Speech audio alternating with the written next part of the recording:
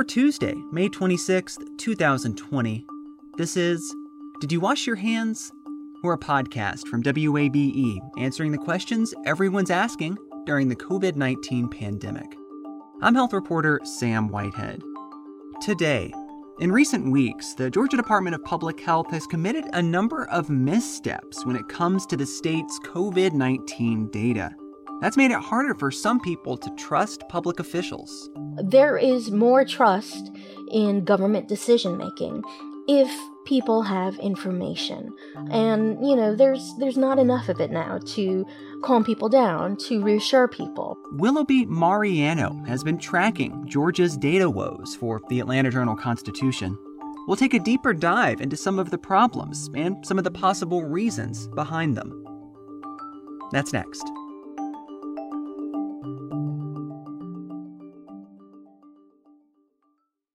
At a time when information continues to come at us faster and faster, sometimes you need to hit pause and rewind. NPR's Throughline takes you back in time to the source of the news stories filling your feed.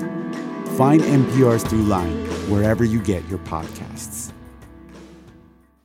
You love free, and at Ameris Bank, so do we. That's why we're proud to offer worry-free, hassle-free Ameris Bank free checking. Manage your money your way with convenient access to digital, mobile, and telephone banking, all with no monthly service fee or minimum balance requirements. At Ameris Bank, we're with you. For more information or to open an account, visit our local bankers in person or online at amerisbank.com/free checking. Other fees such as overdraft fees may apply. Ameris Bank, member FDIC, equal housing lender. It's been a rough few weeks for the Georgia Department of Public Health. It started with a bar chart on the agency's COVID-19 data page that seemed to show confirmed COVID-19 cases going down in Georgia's hardest hit counties. That chart had its days all out of order. Then last week, another issue, the agency was mixing two different kinds of tests in its reported testing numbers, which public health experts agree isn't the ideal way to do things. Those are just a few of the recent data problems that Willoughby Mariano has been watching. She's a reporter for the Atlanta Journal-Constitution, and she joins me now for more. Willoughby, thanks for taking the time to talk with me.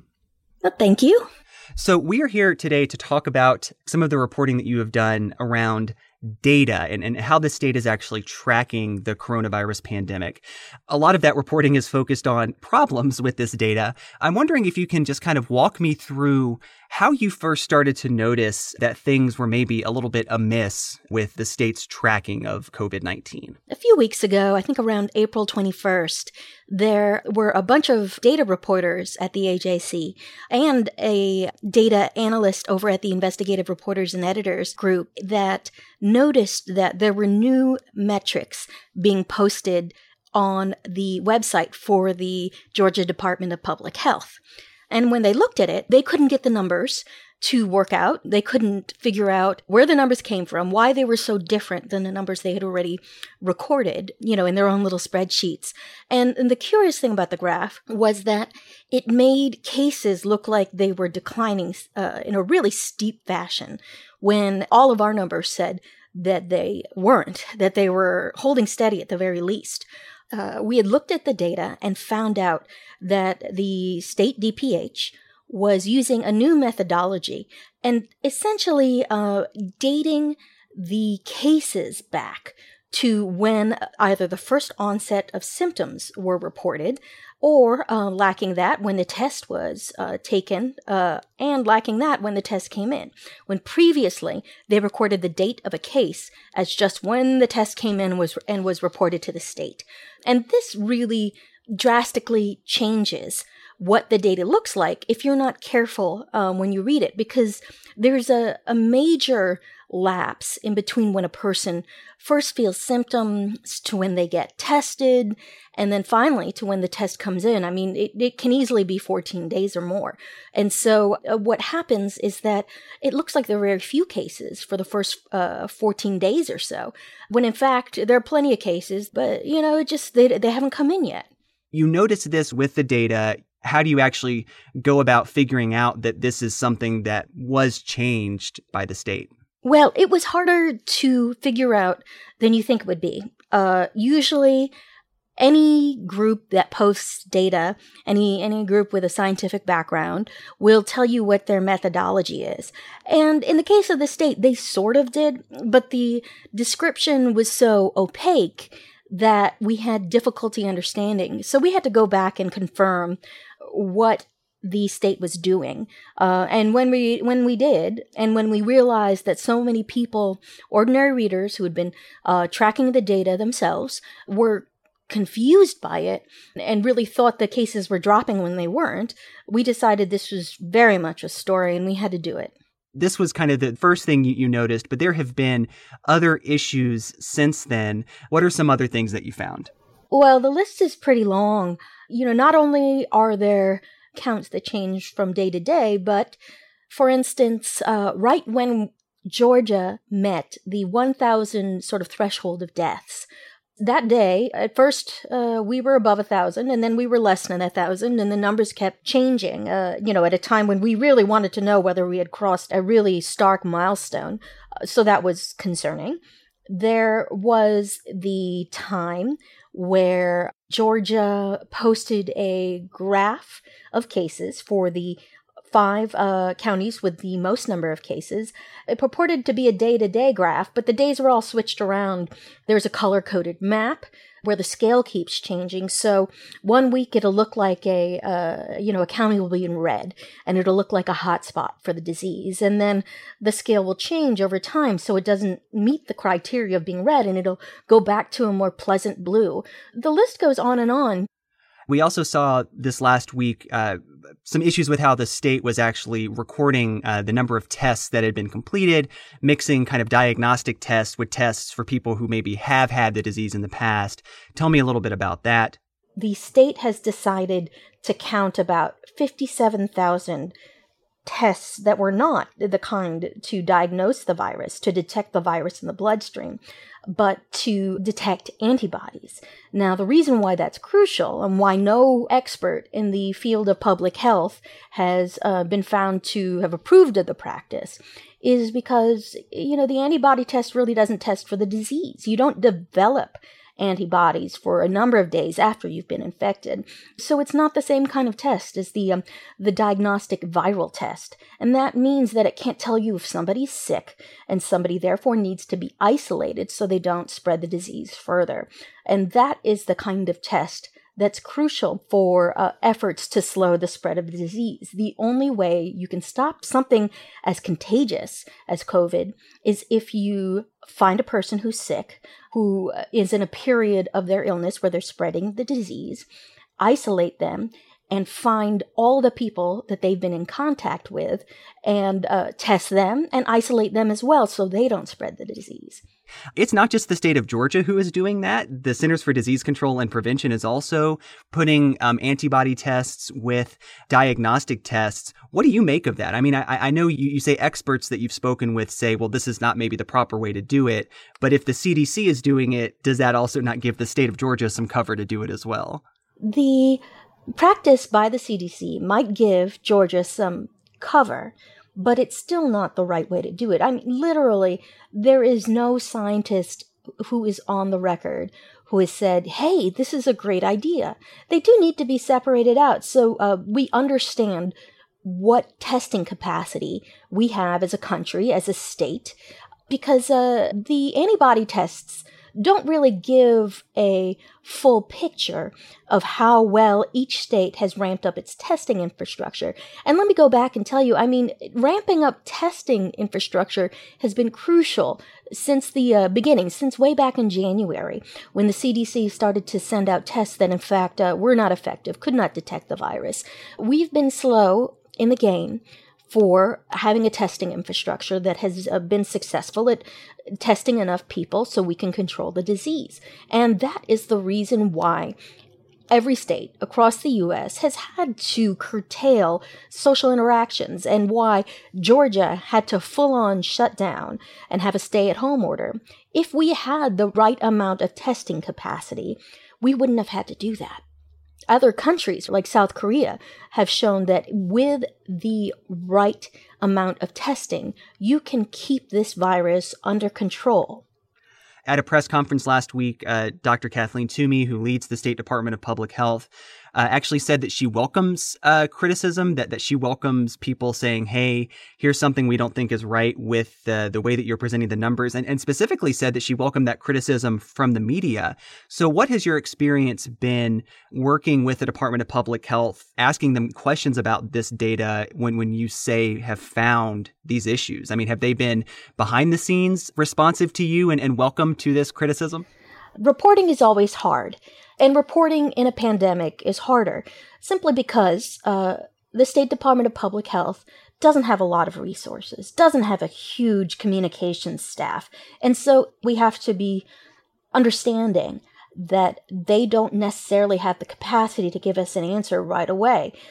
But it's been a bit frustrating because, oftentimes the answers come after deadline on subjects that are really urgent. Because, again, I cannot stress enough to you how closely the general public has been following this data. People are scared, and they want to know if it's safe to return to their ordinary lives.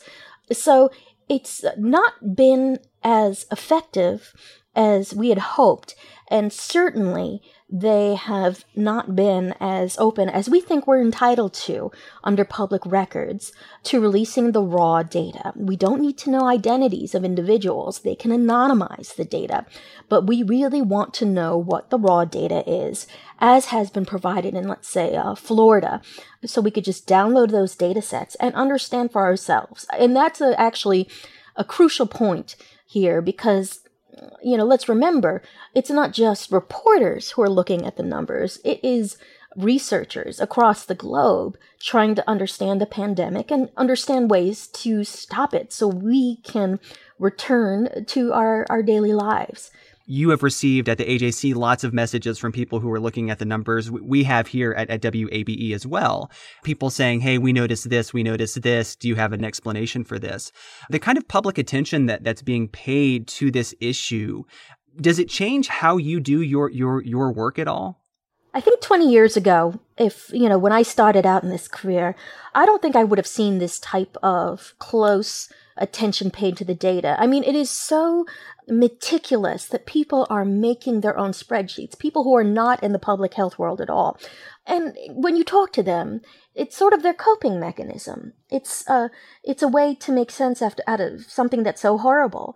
And so as a reporter, I have literally added several hours throughout the day where I respond to every data question I can coming through emails. And so that has changed how I operate as a reporter. The other thing, too, is that now that we at the AJC recognize the importance of the data, we are trying to explain it more. We're explaining it in more detail, and we're trying to explain different types of metrics that perhaps would have been considered a little bit nerdier. We're looking at models, which again, I would have thought, just a decade ago wouldn't have been an interest to readers, predictive models, different predictive models, comparing them, contrasting them. This is not the world of reporting that I expected to be into in this pandemic. I mean, it's really extraordinary, especially for somebody who is not a data reporter, to be in the thick of trying to understand numbers. I've thought about it as like, I can go a lot nerdier because listeners want it, Yeah, and that's okay, and that's actually good. When there's this level of civic engagement, that means that people care. That means that we've got maybe a healthy democracy. At least people are civically engaged and are trying to do their part by thinking about the issue carefully.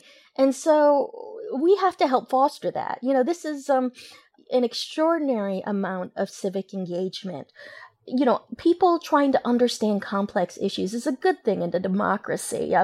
The question is the state, is the federal government, are they providing the kinds of information people need to be good citizens, good voters, to not spread the pandemic needlessly, to make the kinds of decisions that benefit not only themselves and their families, but their neighbors, their community? it's an odd time in our strange democracy. Not only is it seriously polarized, but people are actually interested. They really want to understand what's going on. Last week, the governor said, and as did Dr. Kathleen Toomey, that they are really focused on transparency. What does that look like to you as someone who has spent a lot of time covering the data, looking at the numbers, talking to public health experts? What does this transparency look like to you?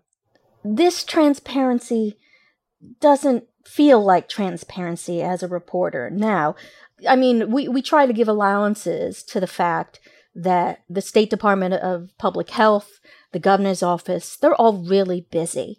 But the kind of granular answers to questions, ones that go deep, answers that give details, that fill in holes that don't make a lot of sense to the average person. A lot of those questions aren't being answered in a timely fashion. And again, I think this could all be resolved if we had the raw data. There are a lot of smart people who can take a look at it, to analyze it, to give us all a better understanding of what COVID is doing in our communities. But it's not there, and it doesn't feel very transparent. And we try to be, again, understanding. But if this is transparency, I would hate to see what being opaque is. We certainly understand, and we've heard the same from the Department of Public Health. They're very busy. But what do you make of these things that you've found, these errors that they've corrected, the maybe odd ways that they've displayed the data? Do you feel comfortable ascribing any intent to that? I don't think we can at this point. We don't have enough information to ascribe any level of intent beyond just, a kind of lack of professionalism, really. And that sounds awfully harsh, but these are not the types of mistakes that professionals in a pandemic should be making.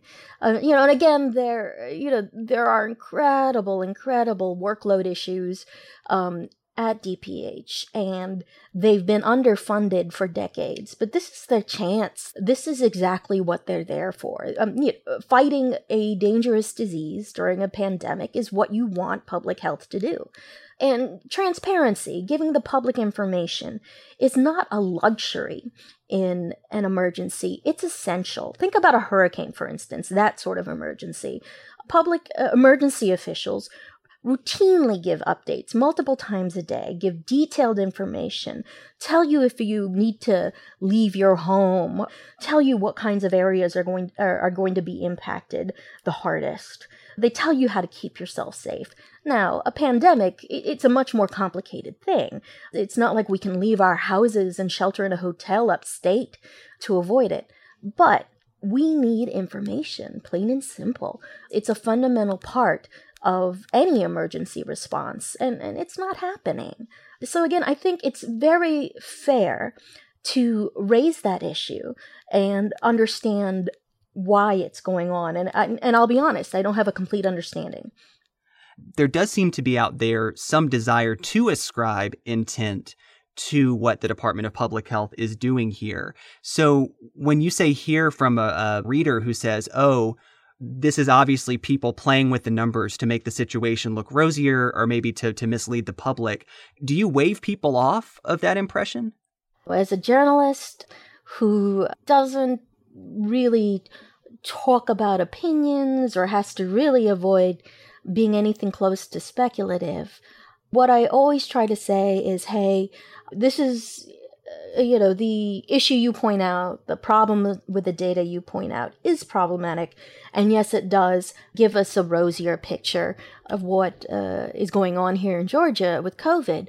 But I always try to remind people, we just don't have information. And in fact, any proof that there's any sort of nefarious intent or, an attempt to do some propaganda here. I mean, it takes a lot of reporting and a lot of evidence to make that kind of argument. I mean, again, we're supposedly living under a government that values being truthful and giving proper information, accurate information to its people.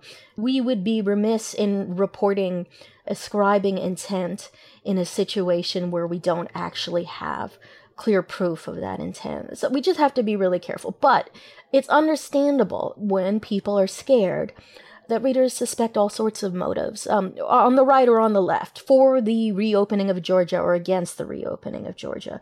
And so now that people lack information, they're going on their personal ideologies, their belief in one particular political party or another political party. And that's where transparency comes in. There is more trust in government decision-making if people have information. And, there's not enough of it now to calm people down, to reassure people, to make them understand that the government is working for them. And that's a real shame, I think. We should be able to trust our government. This is a democracy. We vote these people into office. We should be able to trust them. They work for us. We pay their salaries. So it's not unreasonable. In fact, it's essential for us to know the types of information that would lead us to have confidence in our leadership. Willoughby Mariano is a reporter for the Atlanta Journal-Constitution. Did You Wash Your Hands is a production of 90.1 WABE Atlanta, where ATL meets NPR. You can reach us with questions, comments, or controversy at washyourhands@wabe.org. You can find all our episodes in your favorite podcast app, where you can also leave us a rating and a review. And you can find more stories on the coronavirus pandemic at wabe.org/coronavirus. If you haven't recently, here is your reminder to go wash your hands. I'm Sam Whitehead. Thanks for listening. Hey y'all, I'm Mark Kendall. And I'm David Perdue. And we're the hosts of What's Good Atlanta, the new weekly comedy podcast from WABE. On What's Good Atlanta, we run down uplifting and unusual headlines from the universe known as Atlanta. And while we may not be journalists, we are comedians, and we'll be breaking down news and breaking down the stories that make you smile. We're just trying to see what's good, Atlanta. Episodes drop Fridays at WABE.org or wherever you get your podcasts. I get mine from a guy named Craig. Shout out to Craig. Mm-hmm. WABE. The perspective and understanding you've gained by listening to WABE happens because listeners like you make donations to keep it going. Now is the time to make your investment at wabe.org/donate. Thank you.